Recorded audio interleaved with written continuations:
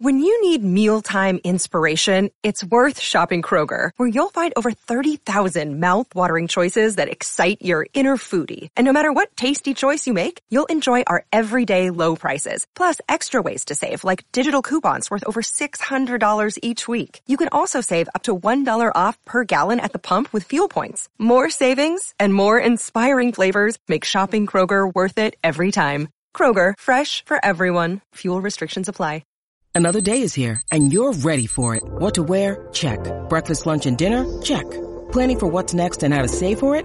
That's where Bank of America can help. For your financial to-dos, Bank of America has experts ready to help get you closer to your goals. Get started at one of our local financial centers or 24/7 in our mobile banking app. Find a location near you at bankofamerica.com/talktous. What would you like the power to do? Mobile banking requires downloading the app and is only available for select devices. Message and data rates may apply. Bank of America N.A., member FDIC. This is February 1st, and this is the Bruins Beat on CLNS Media.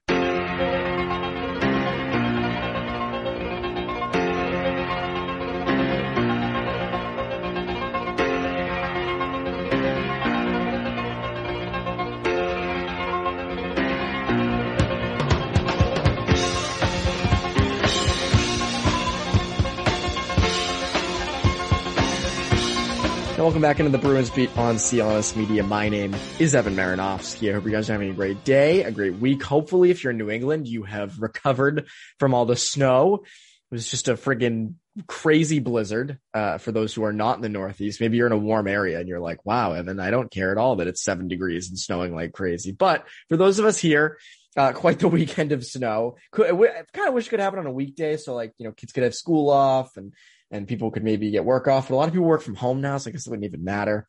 Anyways, the Bruins do not have the greatest of all weeks. And to talk about that, plus Tuukka Rask injury and the future at center, which I think is going to be a topic that we discuss a lot in the next coming weeks and months, I had on my good friend Scott McLaughlin from weei.com. Now, Scott has never been on. This is the first-time guest, definitely going to have him on again and in the future. So we discussed all those things. Remember, every episode is brought to you by our good friends over at BetOnline. Remember to use that promo code CLNS50, especially with the Super Bowl coming up. I actually did a ton of Super Bowl props last year, and I went 6 for 6. Maybe you remember, because I probably told you. Anyways, without further ado, here's my conversation with Scott McLaughlin.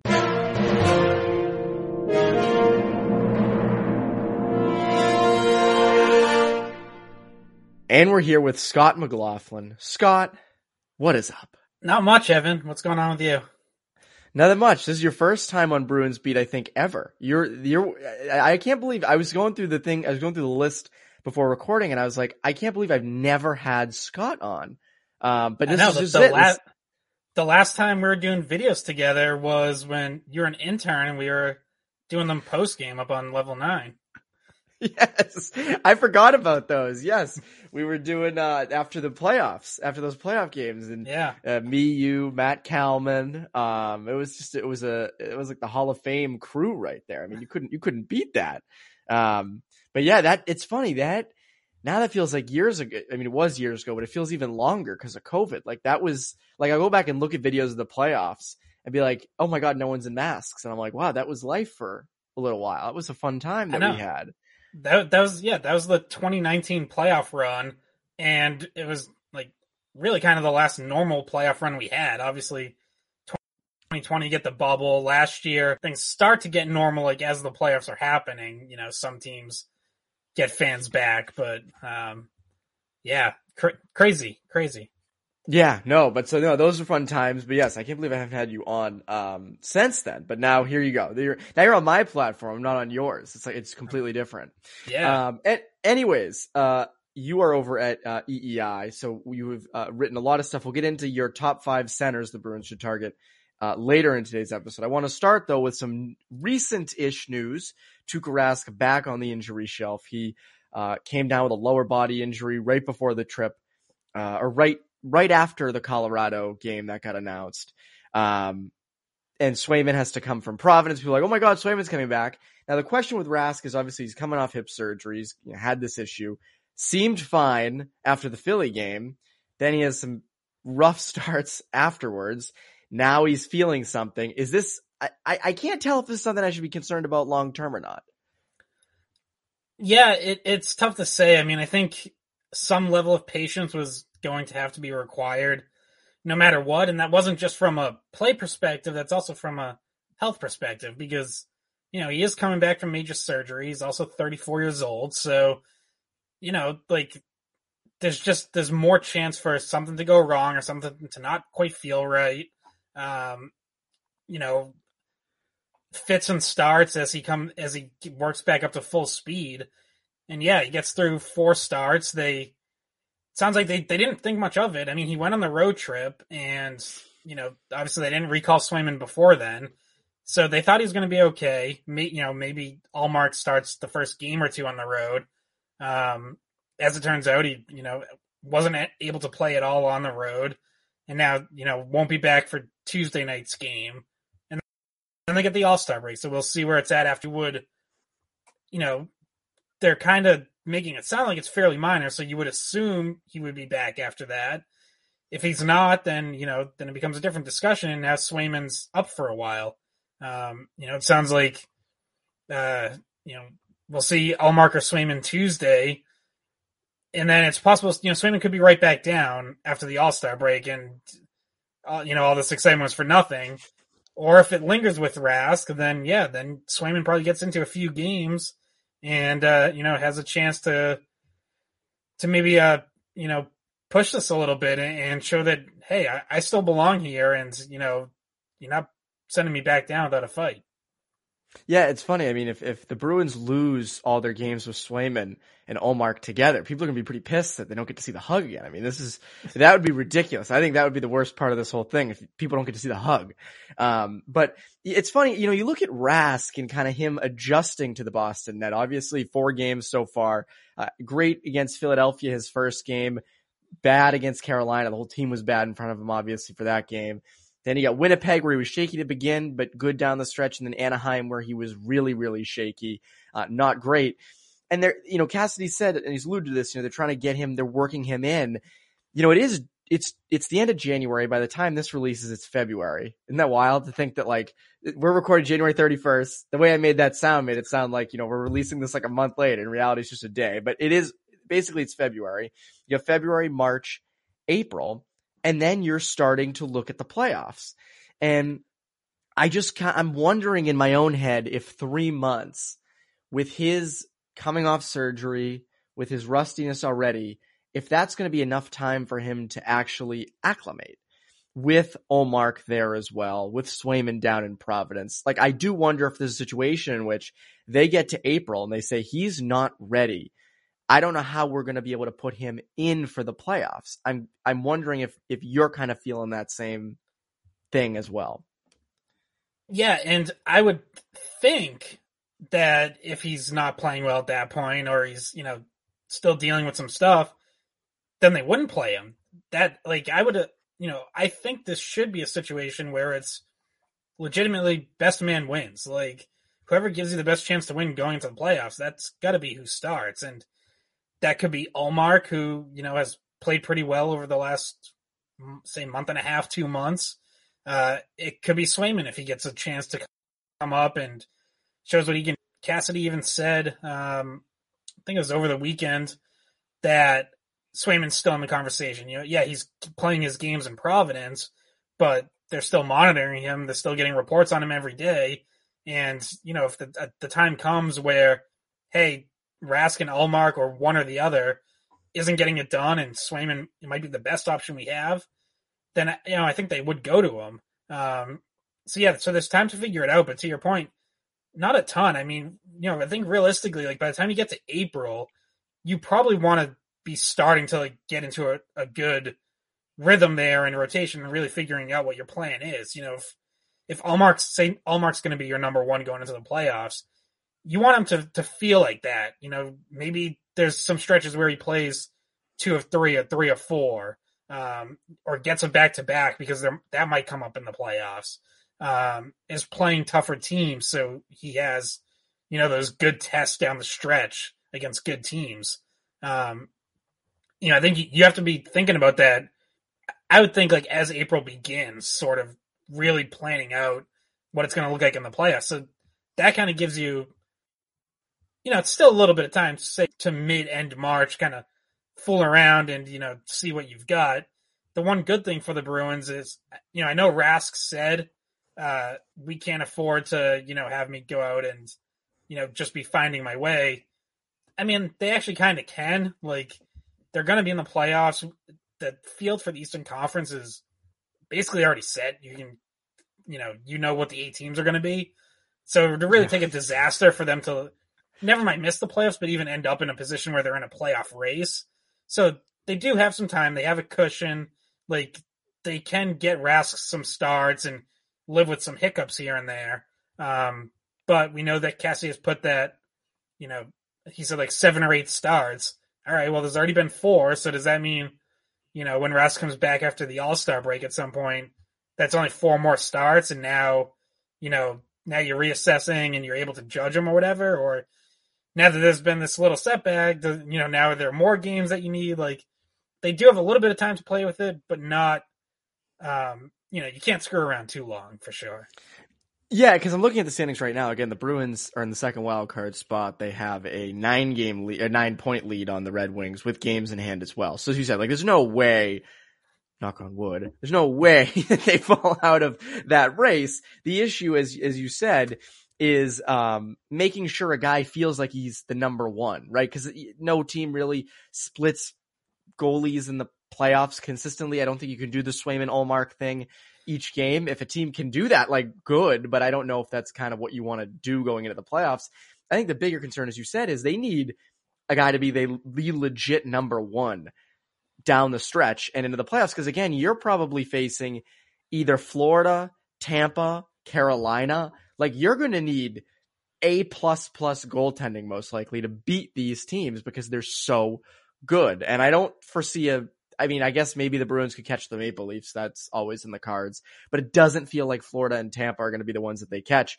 Maybe they face Toronto again, or actually no, they wouldn't. That would be, I don't think they can face Toronto again, which is unfortunate that we don't get to have that this year. But the big thing is, I do feel like Ullmark though has really kind of started to look like a starter, even though I know obviously he didn't look like one Sunday night. That was 3 straight games for him all on the road. He hadn't had that yet this year. It's kind of funny how Ullmark's starting to come around after everybody kind of wrote him off. Everyone's like, oh, what a terrible signing. And it's like, like, free agent goalies take a couple months to adjust, and lo and behold, he's adjusting. Yeah, and, Sunday was definitely a setback. Not that he was at fault on, certainly not all of them, maybe not any of them, but, you would like to have your goalie bail you out on 1 or 2 of those, which is, the same thing with Rask. It's, just about any goalie at the NHL level should be able to stop the shots that they're supposed to stop. To be a really good goalie, to be like that true number one that you're talking about, you've got to stop shots you're not supposed to stop. You've got to steal some, rob some goals. And that's actually one area where I think Ullmark has not been great. Like, if you look at like his save percentage on high danger chances, it's improved a little bit from a poor start, but it's still like below average in the NHL. And that doesn't mean he's a below average goalie. It just means in that one area, he's not doing a ton to save, to take away great chances. But it's also, to your point about like needing a number one that you can ride and potentially steal games against a better, more talented team. That's also why it's worth giving Rask this shot and, seeing what you have there, because he's, I know some Bruins fans will never want to admit this, but like, he's the one goalie in this group that has done that, who has been a number one on a long playoff run. And like, whatever, if you want to say, oh, well, game 6 against Chicago or game 7 against St. Louis, team collapsed in both cases, fine, whatever, go with that. But like, in both of those years, Rask was great pretty much start to finish in those playoff runs. So he's in one of them, was 3 years ago. So he's at least been the number one for a long run like that. And that's why it's worth bringing him in, because you have 2 other goalies who not only have not been a number one for a long playoff run, have not even played an NHL playoff game. So, you're excited about both of them. You like both of those goalies, but they haven't done it. Like, there's no guarantee they're going to be able to. So that's why, you give Rask some leash and give him a chance to show, whether or not he can get back to being the goal he was in, say, 2019, 2020. Yeah, and again, as even I mentioned, Olmark's been hot up until the Dallas game, and you saw it against Arizona and such. Some of those shots that go through him, it's like, that's not what you want there. Like, and it's a weird thing because in the regular season you kind of look over that stuff, but once you get to May and June, it's weird saying that as the new playoff months, but when you get to those months, you can't have that. You really can't have that. So, and I am interested in Swayman again. I think that's another one. Like, I think it feels like a lot of his best games have come against worse opponents this year, which is fine, right? But like, again, I don't know if you can be like, oh, well, he's automatically going to be so good in the playoffs. That's why he should be up here over. They should never have brought Rask back. And it's like, no, as you said, to your point, like Rask is the only one that's actually done any of this. And you need that. Remember how good Rask was? It's funny. Everyone brings up the 2013 playoffs and Game 6 and all that stuff. But you look back at that Pittsburgh series. Remember what was it, like 70? He was incredible. It was like 78 of 81 shots, and he got them to sweep. Yeah. I think it was like a number like that. It was wild. It was insane. It was like a 980 save percentage or something crazy. Against the mid 2000s Penguins, mid 2010s Penguins. Like, it was absurd. And I just, again, it's going to be interesting to see how he bounces back from this injury, because I don't think it's like a huge injury. But I am interested to see what he what he looks like afterwards. And if he can as he said, he's too deep in his net sometimes. He wasn't tracking pucks well. So we'll see. We'll see what happens. But when we're talking about safe, fun bets, sometimes it's hard to bet on a goalie, right? It's hard, Scott. It's hard to bet on a goalie sometimes. You never know what to expect. But when you really want to know it, great goalies have terrible playoff series, and you'll always get like that no-name guy who has a great series and steals it. So Andrew Hammond. Yes, there you go. Bruins got to bring in Andrew Hammond. Anyways, we're talking about bets. Our good friends over at BetOnline. There might be less football being played, but BetOnline has way more stuff to bet on this playoff season. From scored totals, playoff performance props, to where the next fired coach is going to land, BetOnline is the number one spot for all things NFL betting in 2022. And with the new year comes a new updated desktop and mobile website. To sign up today and receive your 50% welcome bonus on that first deposit, just use our promo code CLNS50 to get started. And it's not just football. BetOnline's basketball, hockey, boxing, and UFC odds coverage is the best in the biz. From sports right down to your favorite Vegas casino games, BetOnline is your number one online wagering destination. BetOnline, the fastest and easiest way to wager on all your favorite sports and play your favorite games. Promo code CLNS50. BetOnline, where the game starts. Got my Connor Ryan accent on there for that one. Anyways, yes, it's funny that the football has been unbelievable lately the past couple weekends. And just bananas comebacks and endings. I mean, geez, it's almost rivaling the NHL playoffs. I mean, did you expect any of this?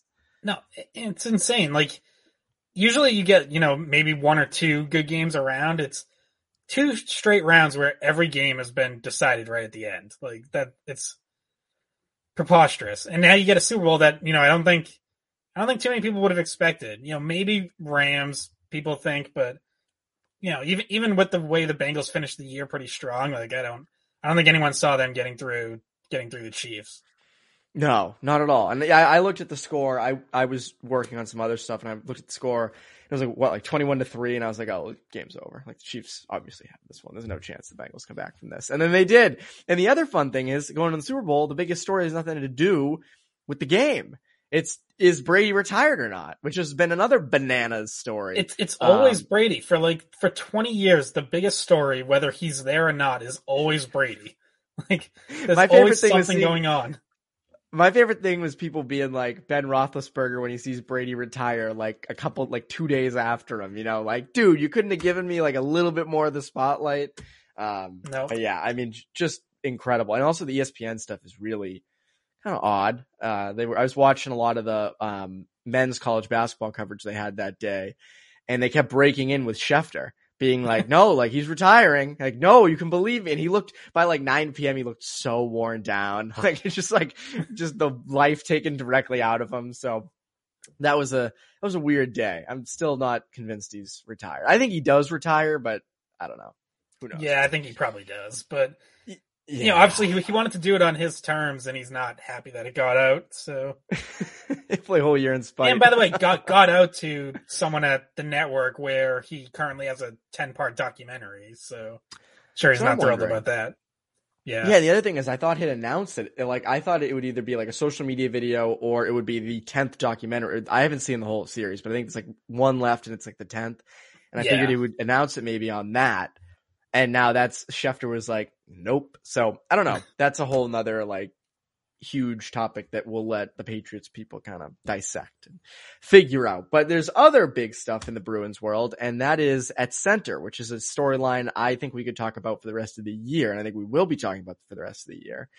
Eric Halla was put on the shelf with COVID prior to the Dallas game. And they had to put Coyle up at 2C. They moved Pastrnak back to the first line. They brought in Stephen Fogarty for the third line.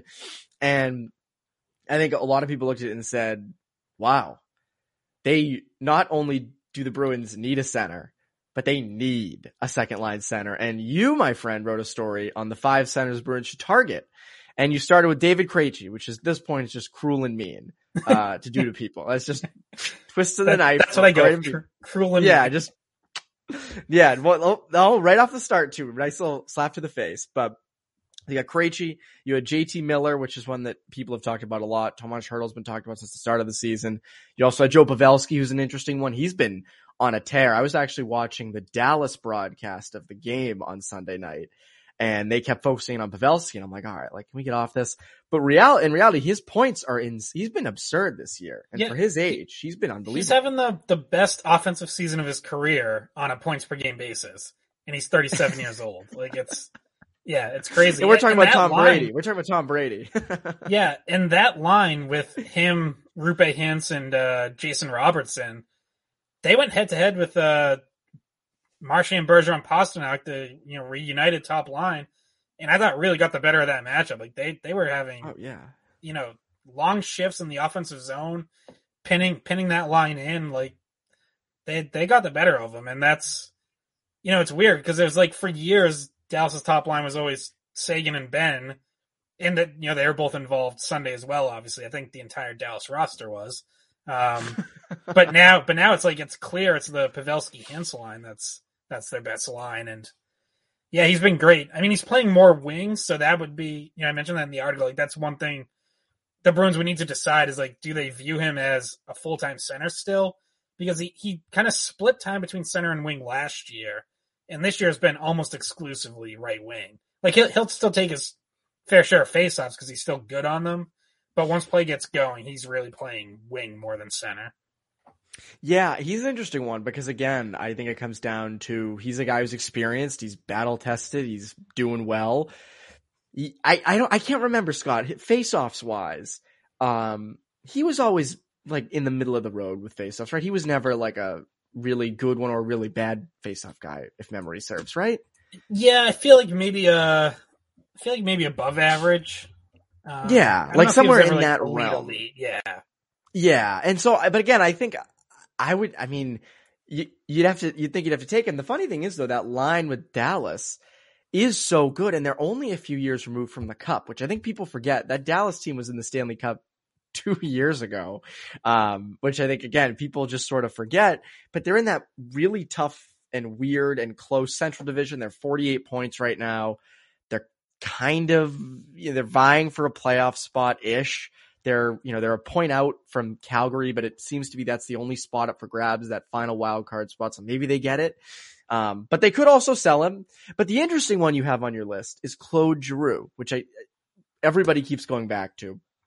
And it's an interesting one because he's been sort of their guy with Philly for so long now. And I think, when you really look at teams over the past 10 years that have underachieved more so, it's got to be the Flyers, right? I mean, that team, I don't know if you can say they should have won a cup, but they were out of the mix way more than they ever should have been over the past 10 years.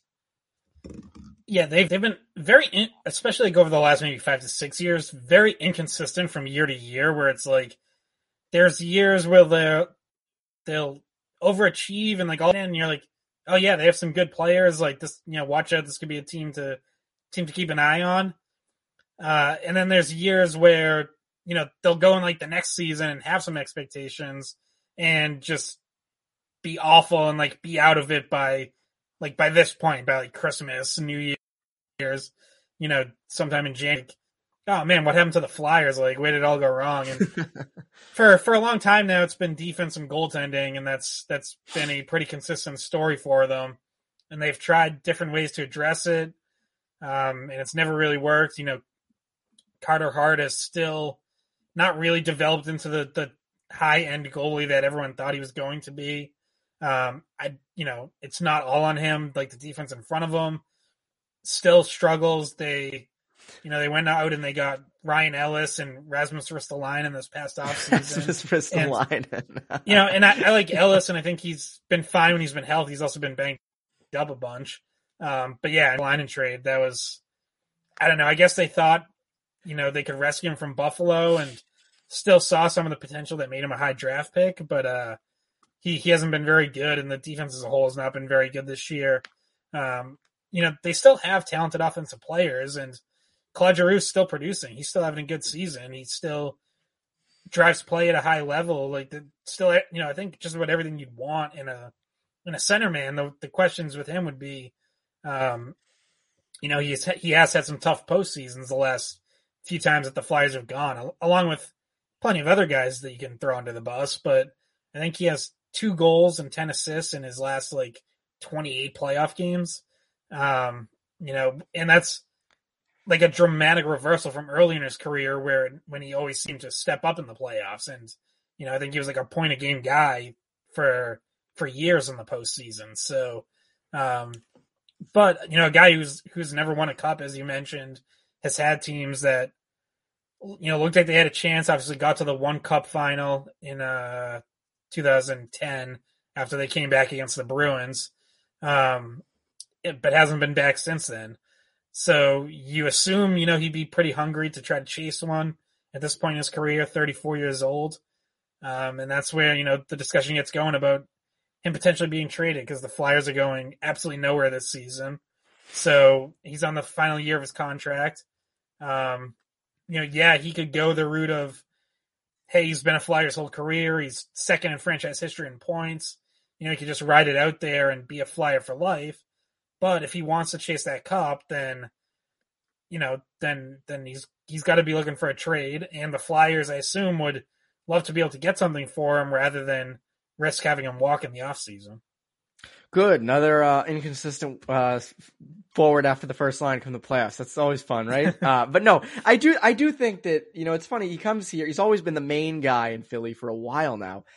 On the bright side, if he came here, he wouldn't be facing the top, another team's top matchups, top lines. So maybe he thrives in the secondary matchups and kind of puts up points there.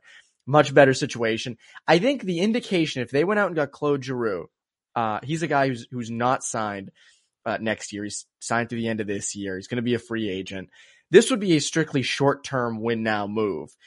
This would indicate that we all know it, but this would probably be the final run at a cup. It would have to be, because again, if you would go out and get a guy like Hurdle, he's younger. I think you have a little bit better chance of him signing long-term, especially because you'd hope that he'd be maybe a 1 or 2 C of the future. JT Miller's a guy who's signed past this year, so that's another guy who you have for the future. Giroux is just this year.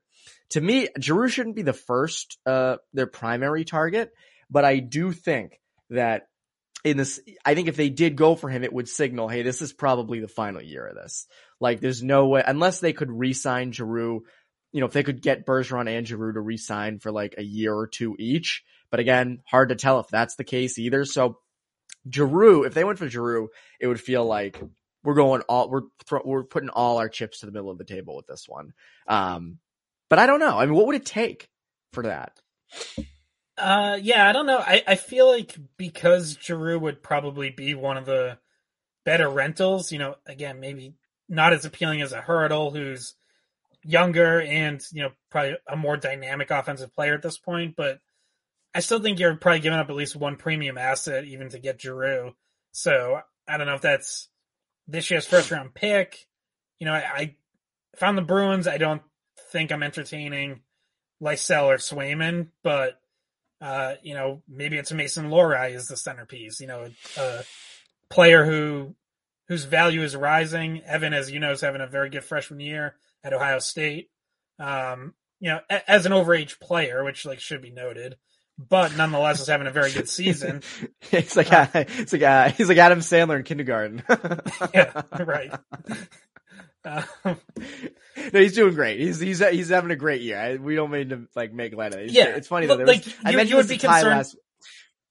this to Ty last week. There was a great highlight going around of the spinorama pass that Mason Lohrei made, and everyone was like, "Whoa, my God, that's incredible!" And I was like, "It's great, but it came against LIU. You got to have a little sense of the awareness there for those moments." But it was great. It was great, and I personally, I would not look to trade Lohrei, but that's who knows.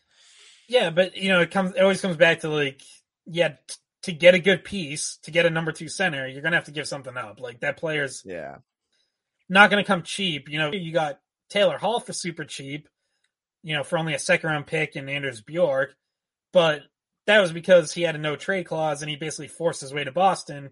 He more or less told him trade me to the Bruins. So unless you can find another guy like that, I don't know, maybe someone can get a hold of Claude Giroux and be like, hey, go tell the Flyers you're only going to Boston, then great. But short of that, you're not going to be able to get, a top 6 impact guy, or if we're talking about defense, a top 4 defenseman for a 2nd round pick and, a bottom 6 forward or a middle tier prospect. That's not going to happen. So, at some point, you've got to be able to give up something, and it might have to end up being, a Mason Lohrei.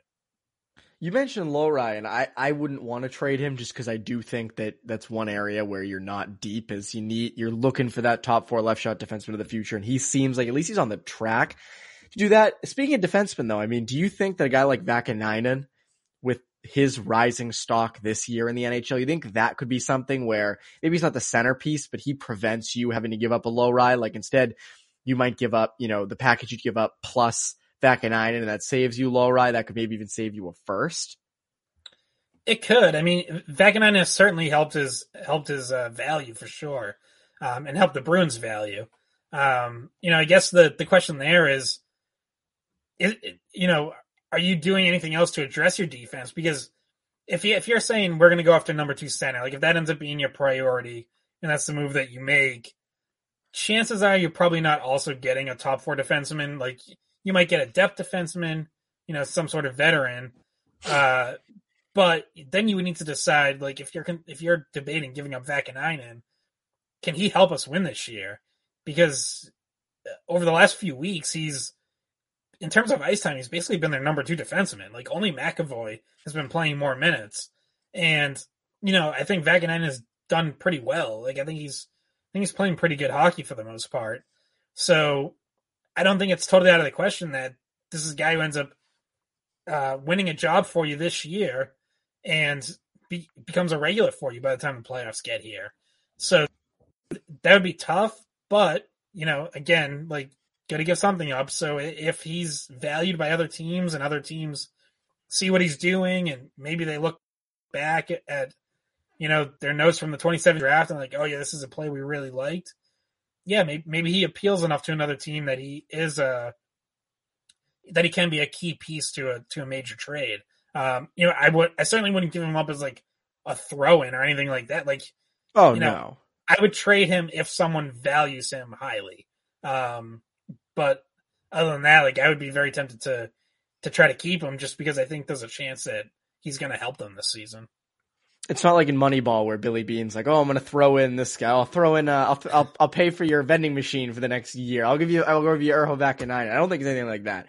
But yeah, if you can center a trade for a second line center like Giroux or Hurdle or someone, if you can centerpiece that around Vakanainen, I don't hate that. I know the other thing is they have to address depth on D because as you said, you're not getting both. You have to pick between a 2C and a top 4, defenseman. I also think it's tough because there's not a lot of other top 4 defensemen on the market. I think that it seems like there's more centermen than there is defensemen, at least. So I don't know. I don't think that it kind of feels like helps. on defense, it's like you're gonna have to wait to see maybe which Western Conference teams fall out of it. Because there's a few guys like on some of those bubble teams, like maybe a Hampus Lindholm in Anaheim. But if Anaheim's hanging around and they're in the playoff race, then they're not trading Hampus Lindholm. So, we might get a chance to see one of the guys. Tuesday night, there's already been some rumors about Seattle possibly trading Mark Giordano. Now, I think his first preference would be to go back to Calgary. So you'd have to compete with that. Right back. Yeah, which would be pretty crazy. But I think, that they parted on good terms. Like, it's not like it was like, we got to just, dump Giordano. Like, we're done with this guy. See ya, go to Seattle. I think everyone kind of understood, like, why he was the one who had to get exposed so they could protect other younger defensemen. So they might just do that. But if he's available to a wider market and he's open to going elsewhere, then, that's one player who would be available in the sense that, like, Seattle's out of it. It doesn't look like they have much of a chance of making any sort of run. So, but to your point, there aren't a whole lot of those guys right now on teams that are really completely out of it. Yeah, there's no one that's clear, like, oh, that guy's going to be available. Like, I think you're going to have bidding wars for guys like Hurdle or JT Miller. That's like the big one.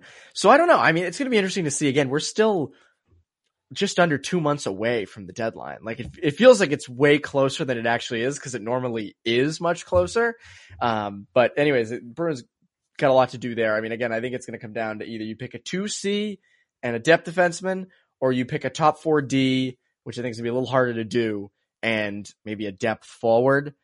I don't know. Yeah, like maybe like a DeBrusk replacement if you do end up trading him, which might not even happen at this point. So yeah, it feels like he's just going to be around here forever. I think every time he gets like Oreos over the glass, he's like, maybe I like it here.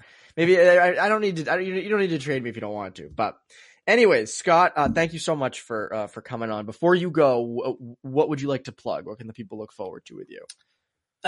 People can find me on WEI.com, writing there, at McLaughlin9 on Twitter. We've got our skate podcast over WEI, so all of those platforms. Find anything Bruins there. And what day can people look forward to that coming out on? So we usually do one a week, and usually it's out Tuesday or Wednesday. I think we're recording on Wednesday this week. After as the Bruins get to the break, so that'll probably be out like late Wednesday, Thursday morning. Right after the Kraken game. That is either going to be like a 5-1 Bruins win or a 5-1 Bruins loss. So we'll see what happens. Anyways, Scott, thank you for coming on. I'll have to have you on again. For CLNS Media, I'm Evan Marinofsky. You Bruins Beat listeners, have a great rest of your week.